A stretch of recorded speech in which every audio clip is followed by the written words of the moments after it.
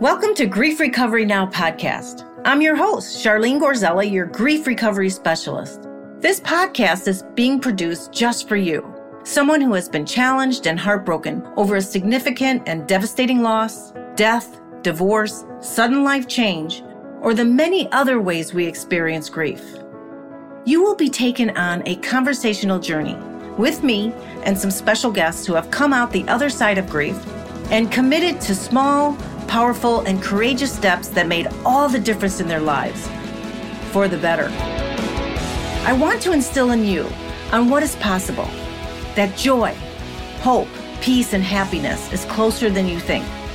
While your life is forever changed, you can have a beautiful new outlook on your relationships and loss with a sense of completion that goes deep in your soul.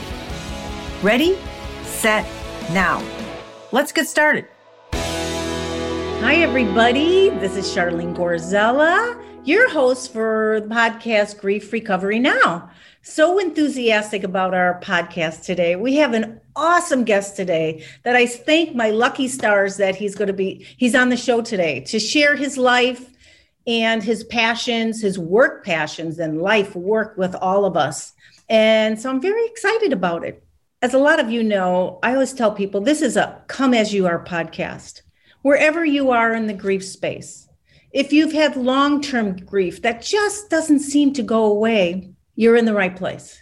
If this is a recent loss, you're in the right place. If you're not sure what grief is, or you're walking through life in certain areas that you're wondering, why is it not working? Whether it be relationship, family, the opposite sex, the same sex, in work or whatever. I was like, what's going on? A lot of life works really well, but there's certain areas that I don't seem to get.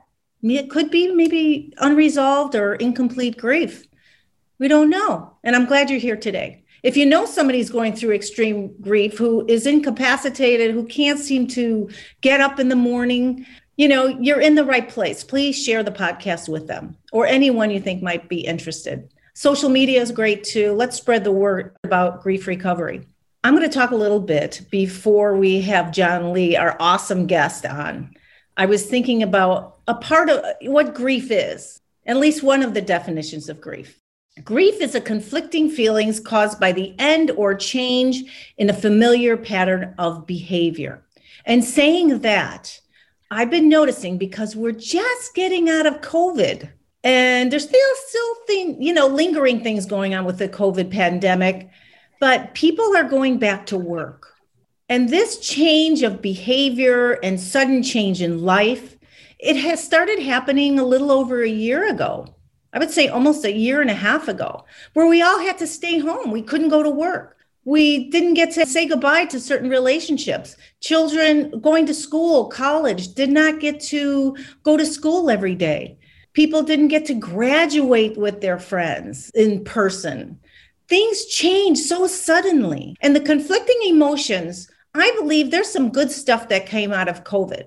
Adults got to relax a little more. They weren't so busy. Even children, they weren't out there doing soccer and then piano practice right afterwards and doing all kinds of activities. It was a time to settle and just be, even if it's just binge watching on Netflix. Okay, so we adapted, right? And then even adapting, did we ever really take a look of what was going on inside of us in this sudden change in our behaviors or day-to-day behaviors, our secondary relationships that we had at the coffee room, at work, people we didn't necessarily talk to for a year and a half, but boy, they were an integral part of our life every day, or even the person at Starbucks.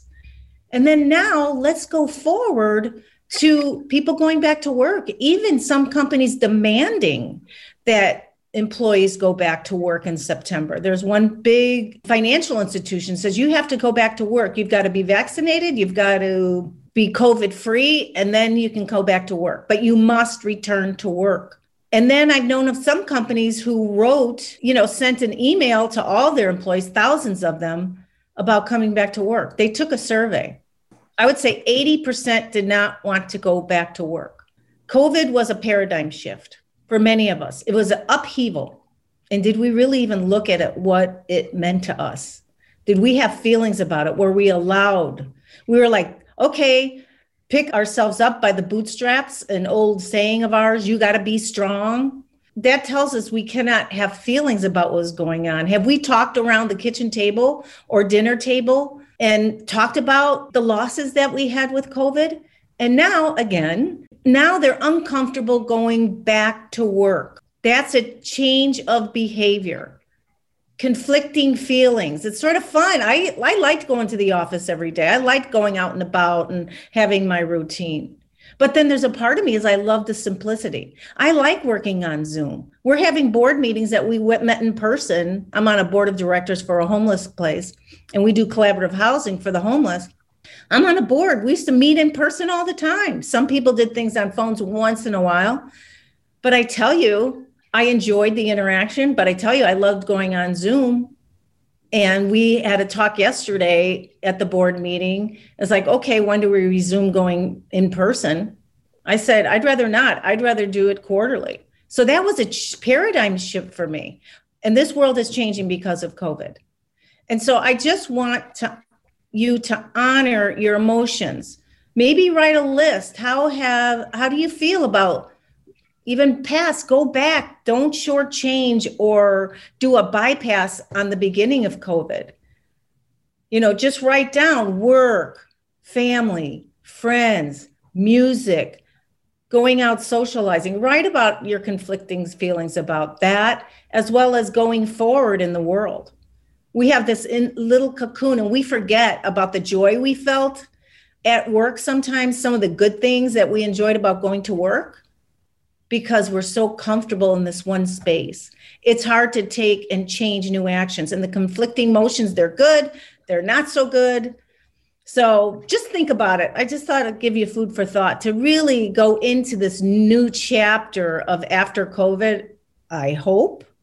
And I want to thank you for being here today. I'm so grateful. There's so many people around the world who are listening in. So glad. I want to start this grief recovery movement, not start it, but be part of it.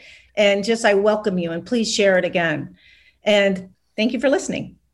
I would like to enthusiastically introduce our guest today. And let me tell you how I met John Lee. I noticed John on Facebook. I have no idea why he popped up on my Facebook. Not sure how it happened, but I noticed a book he wrote called Where Do I Go From Her? And I was like, oh, this seems like something that could be interesting on the grief space.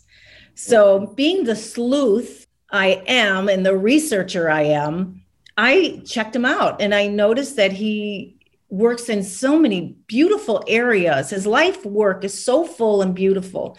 He's been traveling around the country for over 30 years. And let me tell you a little bit about his short bio here.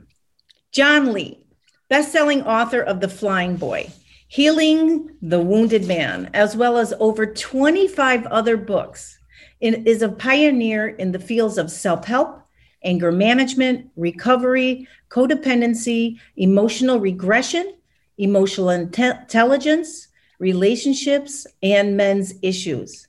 His highly innovative work in these fields have made him an in-demand consultant, teacher, trainer, life coach, and speaker. John has been featured on Oprah, 2020, Barbara Walters, The View, CNN, PBS, and NPR. He has been interviewed by Newsweek, the New York Times, the Los Angeles Times, and a dozen of other national and international magazines and radio talk shows. John's work in recovery, codependency, and adult children has positioned him as a leader in the field of addiction and his work with men's issues, including grief recovery.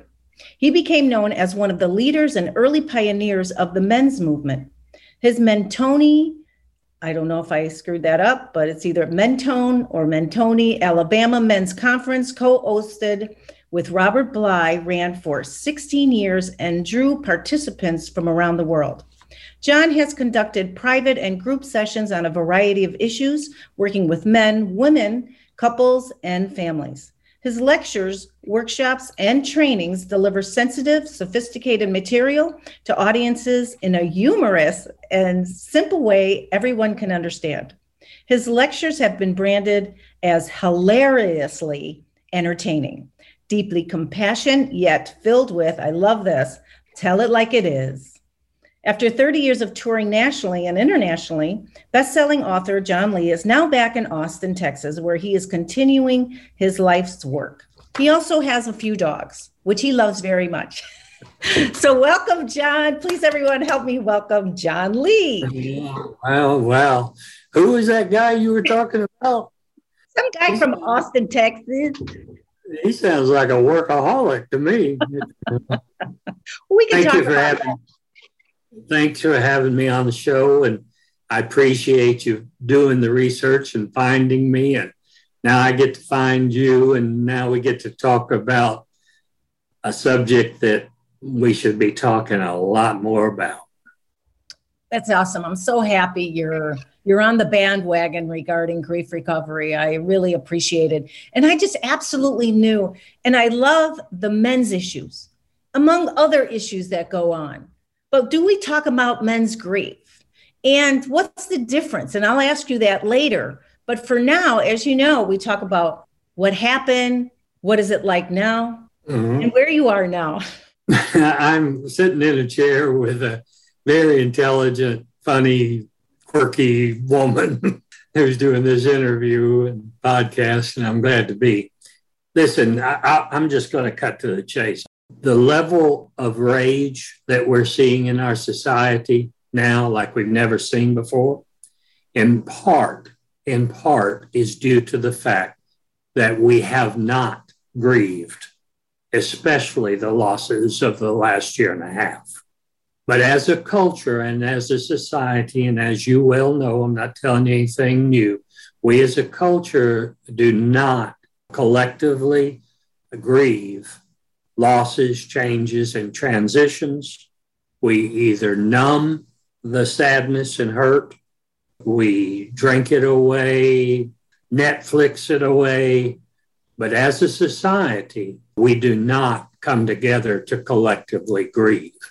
And after all the losses that has happened in this last year and a half, there's going to be some dust that settles, and there's going to be an abundance of outpouring of need for grief and the grieving process. And tell me about you. I know there's something underneath why you started your career in doing what you're doing. Can you talk a little bit about yourself personally? Even from the book, Where Do I Go From Her? Or anything else you'd like to talk to, men's issues?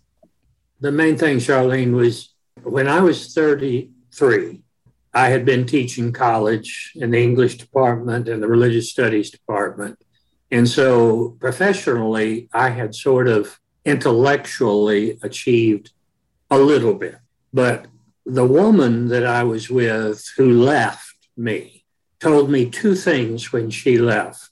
And one was, John, you're the angriest person I've ever known.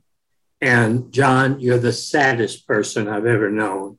And you're not in touch with either. And you won't let me be in touch with mine. Now, my immediate response, my silly 33-year-old immediate response was, how can you call me the angriest person? I teach religious studies. I've never slapped you, hit you, that kind of thing. And she just said, John, you have such an emotional disconnect with your feelings.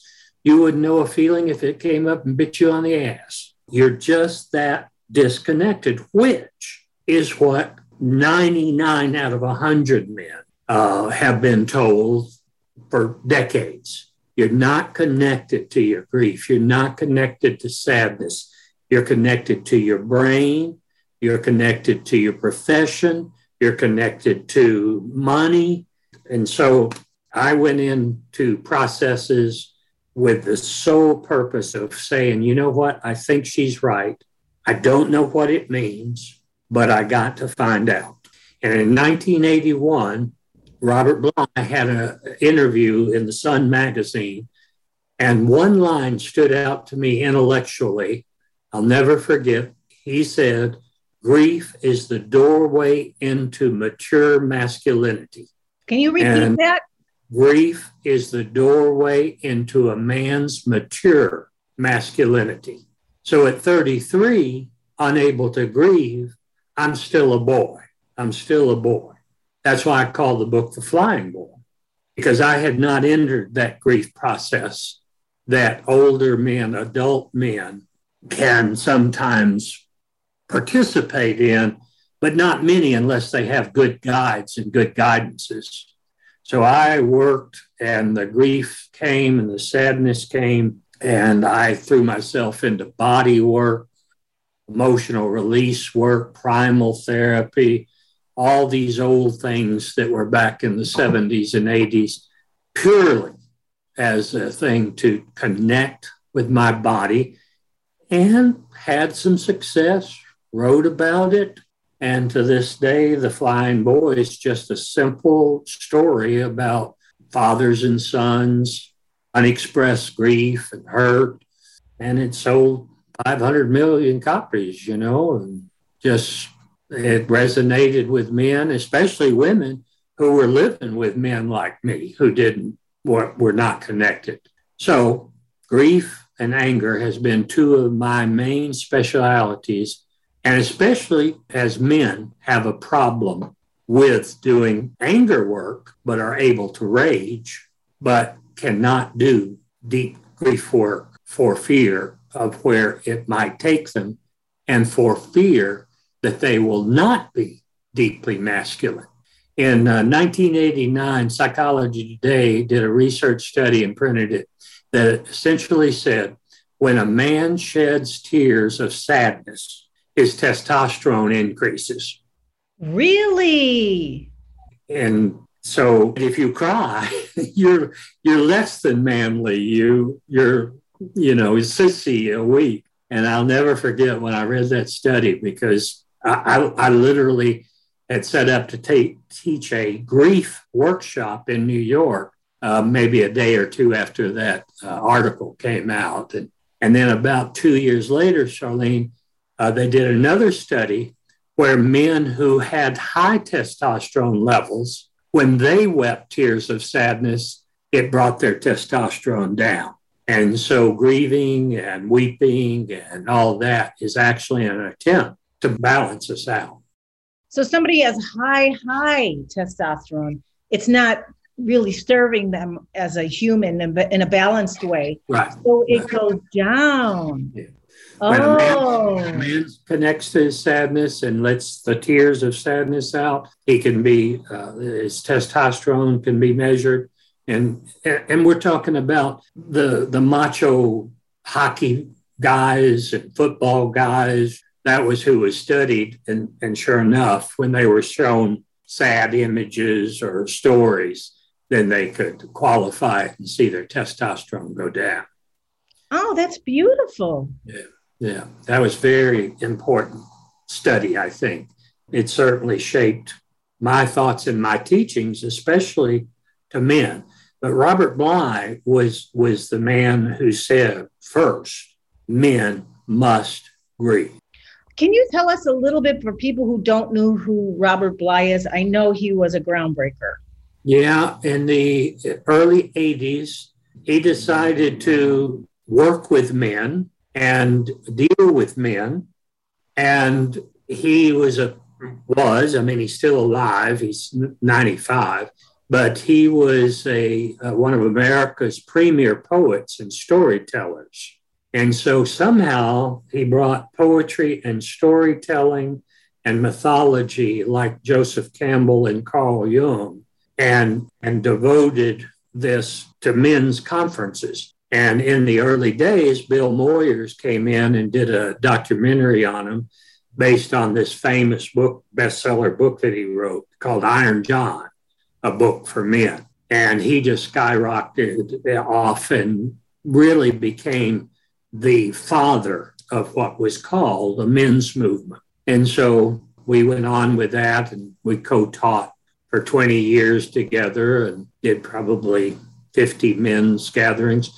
But during the early 80s, he was getting anywhere from 1,500 to 2,000 men in an audience to listen to a poet and a storyteller talk about primarily grieving. Wow. So how was it that you two got together? Like you were just Were you just exploring it? And how did you two sort of commingle together and do workshops together? What an honor. What an honor that I'll be grateful for till the day I die. And there's no rational, logical explanation for it. I started studying him at a distance while I was doing my personal work and found it because I taught literature and poetry at the university. So I knew of him as a national American poet. But then, long story short, he read The Flying Boy, my book. He supported it before we ever met. He was interviewed in the New York Times book review, the 10 most important books he said everybody needed to read. And one was The Flying Boy. And somehow fate, synchronicity, God, higher power, whatever you call it, just put us, the stories that put us together would take hours to tell. Beautiful. I have a question. You've worked with women too, and maybe children. How, if a man is listening to this and they've had rage or anger issues, what happens to the woman when they're with someone, whether for a short time or lifetime? What happens to them? How do they grieve differently than men? Or is there a difference? And how are they affected by this rage, anger, or unresolved, incomplete grief? Like I said, 99 men out of 100 would have to be prompted, usually in some kind of crisis way, some major loss, some major change, some major transition to go into grief. Women are born into grief. 9 out of 100 women could access their grief and their sadness because they were more connected to their bodies. And their heart? And their hearts, yeah. Whereas men, I used to describe myself as a young man as a head on a stick. I had no ability to connect below the neck. And women, in my opinion, most women, not all, I've had women sit in my workshop saying, no, I'm just as distant from my feelings as my ex-husband, But it's always been that women are connected more to their bodies, more to their emotions. They have a higher EQ than men generally. And I know my EQ was like on the floor somewhere. And I just decided I got to do this. But Robert was a main influence. The other man that influenced me in the recovery field was John Bradshaw, who might be familiar. He was very famous. And he read my early books and took it to his publisher to publish. So I stand on the shoulders of giants. I loved him. He did a lot of inner child work. I remember he would be on PBS all the time. Yeah. It was very important. Oh boy, what a wonderful life you've lived in. I've been blessed. I'll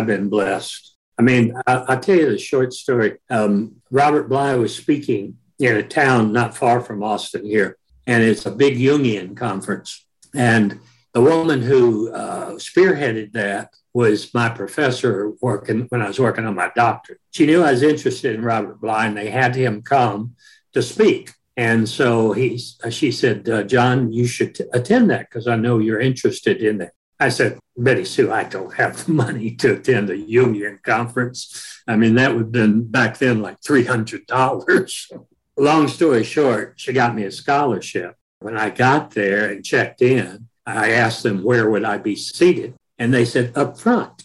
I said, you mean in front of the row of chairs? No, up there at the tables where the dinner will be served after the speaker. And I in my dyslexia, I couldn't figure out what do you mean up front? I'm on scholarship here. I didn't pay for this. And they said Betty Sue Flowers, who did a lot of work with Joseph Campbell's stuff, she had it fixed so that I would sit next to Robert during the whole dinner and reading. And that was sort of the beginning of the first face-to-face connection. And then we had many more after that. That's so beautiful.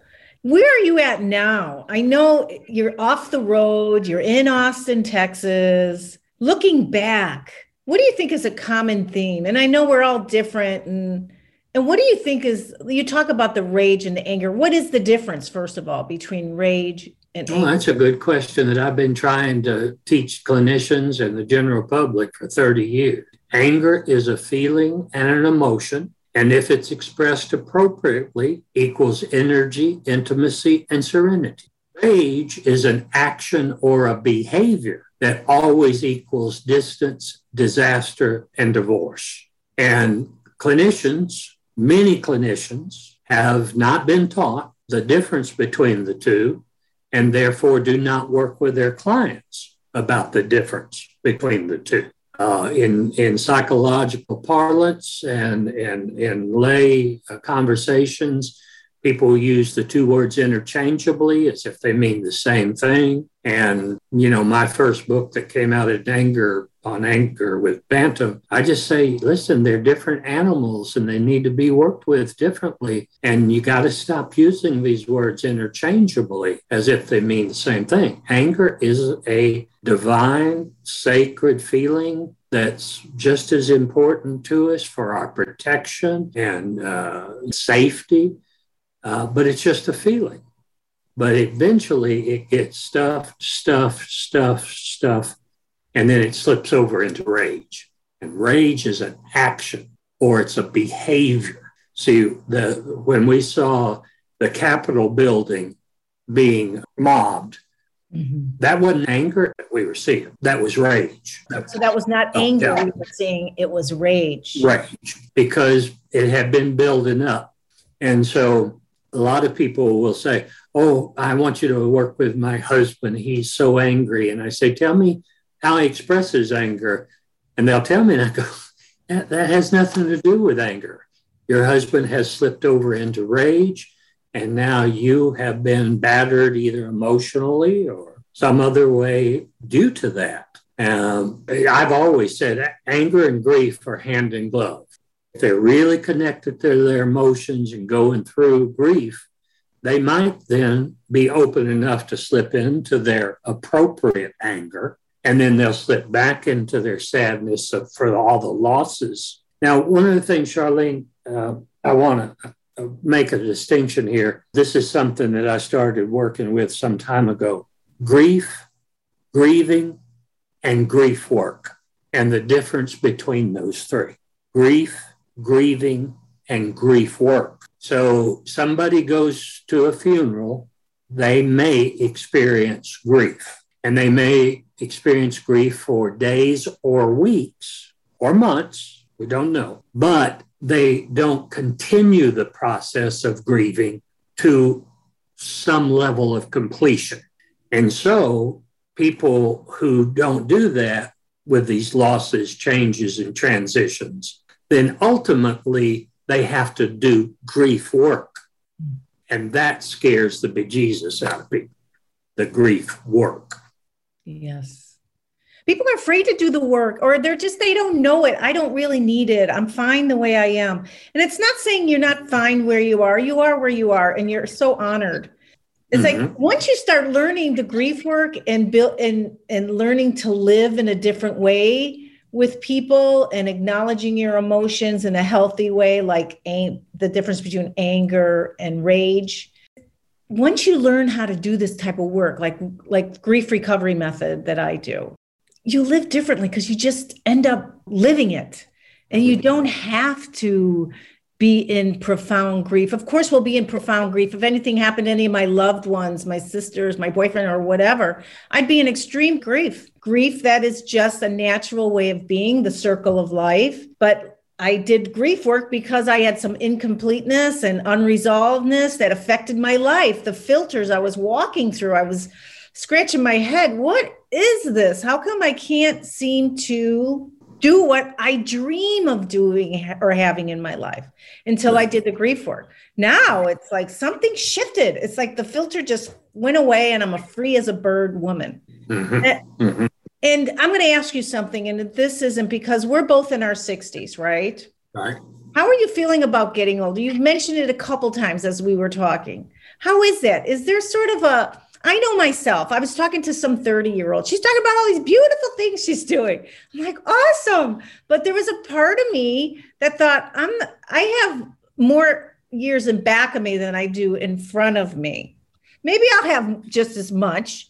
And I felt this little feeling like a sadness. having a little bit of grief, well, some grief, I had some feelings about it of my youth, or even when I never had children, and I was going to therapy at one time years ago. And I said, I've never had children. I never had this like burning desire to bear my own children. And it just didn't happen. I had my baby and my business and all that kind of stuff. And she told me, you're grieving. She goes, even nuns, I have clients who are nuns who will never have children. They know that's a chapter they will never. That's the point right there. Most people think you're supposed to grieve about something that you had and lost, but equal component is what you never had. That requires just as much grief as what you had but lost. Mm. I didn't have children either, and I had to grieve my face off because circumstances just didn't allow for that to happen. But it was like, no, that's a major loss. Mm-hmm. I never participated in. So people need to hear that it's not only what you had and lost, but what you never had and you're never going to. Right. One time I was turning maybe 55 and I was keynoting a lecture, big conference, and I felt something weird happening in my mouth. And so I had to say to the audience, excuse me just a second, I'm sorry about this. And so I covered my mouth and I reached into my mouth and I pulled out a tooth and tears started running down my eyes. And at the center of the keynoting thing, and young man in the back, I'm going to say he was in his late 20s.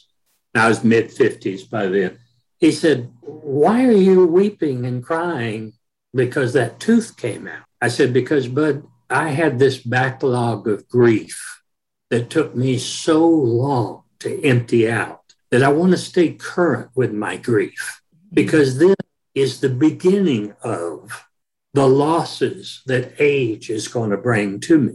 And he said, well, but Mr. Lee, it's just a tooth. I said, it's a part of my body, and I'm going to lose other parts of my body. And he said, well, I just don't get it.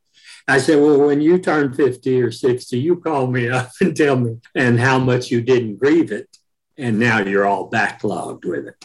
Right. There is backlog. And I think it does cause physical pain. It does cause mind dullness, and it does affect the physical. We have a little bit more time left. I know you've got another appointment coming up. Can you tell us what you're doing now? I know you're in Austin most of the time. You're not traveling as much. What are you doing now? If someone wants to meet with you or something happening in the near future. I do, mostly since the virus, especially the whole video counseling thing just blew my mind. I mean, I thought people would drop out of counseling because they were losing their jobs or whatever. My private practice increased threefold all during the COVID period, and still is. And then all my speaking engagements for 2020 and 21 all got shut down. And so basically where I am now is I see clients either locally or internationally on this thing. And I'm still working on books, writing books. I got a new book coming out probably in the next 2 months. What's it called? If you want to share, or just what's it about? It's called The Odd One Out. The Odd One Out. And it's a collection of me trying to sort of set the record straight about a lot of different terms, and thinking that psychology and recovery is sort of screwed up a little bit. Like I talk about the difference between depression and despair and how they're very different. I talk about the difference between anxiety and fear and how they're very different. And those kinds of things are in the book. So I'm just going to keep writing. I got a little publisher now in California that prints my stuff. I see 10, 15 people a week, though I've started letting local people come into my house if they've been vaccinated, and I have. And I'm sort of semi-retired and glad to be, and I'm staying pretty current with my feelings of loss. I had knee replacements, hip replacement, and that was all had to be grieved, the losses of the body parts of my youth. Yes, yes. Well, thanks for sharing that so authentically and heartfully. And I'm so happy you were on the show today. I'd love to have you back. But when your next book comes out, let's get you on. We have more to say about this, men's issues, how women relate to that. And any last tips for a man and one for a woman on grief when they're dealing with an anger or a rageful person or anything else you can think of? Well, for men, I would say, listen, you got to stop raging and you got to get in touch with your anger because you have it and it's okay and we can deal with it. And if you'll get it out, you'll feel more serenity and peace and calmness. And women, you have to stop putting up with men's rage. You have to stop putting up with men's rage. You got to call it as you see it. You got to get help for yourself if you're around it. And then women, you keep on grieving out of your body losses. And men, you start connecting to the sadness that lives in your shoulders and your throat and your chest, your arms, and let it start pouring out. I'll tell you a funny Robert Bly story. When I got married 25 years ago, he was my best man at the wedding. And my wife was from Ecuador. And so she had all her Ecuadorian family at the wedding. And Robert and I had all our men's guys and recovery guys at our wedding. And so at the reception at the end of the wedding, he said he had to do a speech. And he said, what can I say about John Lee? Now, this is a flamboyant poet, troubadour guy who already looks weird as hell to everybody in there for whether they're from Ecuador or not. And he says, John Lee is a great weeper. He weeps at everything. He's easy to cry. If it's sad, you'll see at these conferences, John Lee weeping along with the guys who are weeping. And I'm just sitting there and watching these people from Ecuador go, this is who our little girl is marrying. And they're so macho, right? You know, the guy who's weeping all the time. And finally I said, Robert, let's tell him some other good things about me. Oh my God. That is great. Funny. All right, dear. Thank you very, very much for having me. I hope it worked for you and hope people enjoyed it some. And let's do this again soon and be in touch personally and professionally again soon, okay? I would love that. And thank you, everyone who listened. This is here for you. So I hope you enjoyed it. Share it again. I want to share it with the world. Thank you, everybody, for listening to Grief Recovery Now. We're on all the podcast platforms. We love you, appreciate you, and thank the stars for you. Thank you for joining our Grief Recovery Now journey. Like what you heard? It would be the biggest compliment to our mission if you would please subscribe, rate, and review Grief Recovery Now on Apple Podcasts, and we will keep you posted on our next podcast. If you don't have Apple, we are also on Spotify, Google, Stitcher, and other podcast platforms. Also, please join our private Facebook group, Grief Recovery Now, and if you are in need of any personal attention, please contact me with the link on this podcast page, which is griefrecoverymethod.com/GRMS/Charlene-Gorzella. It would be an honor to hear from you.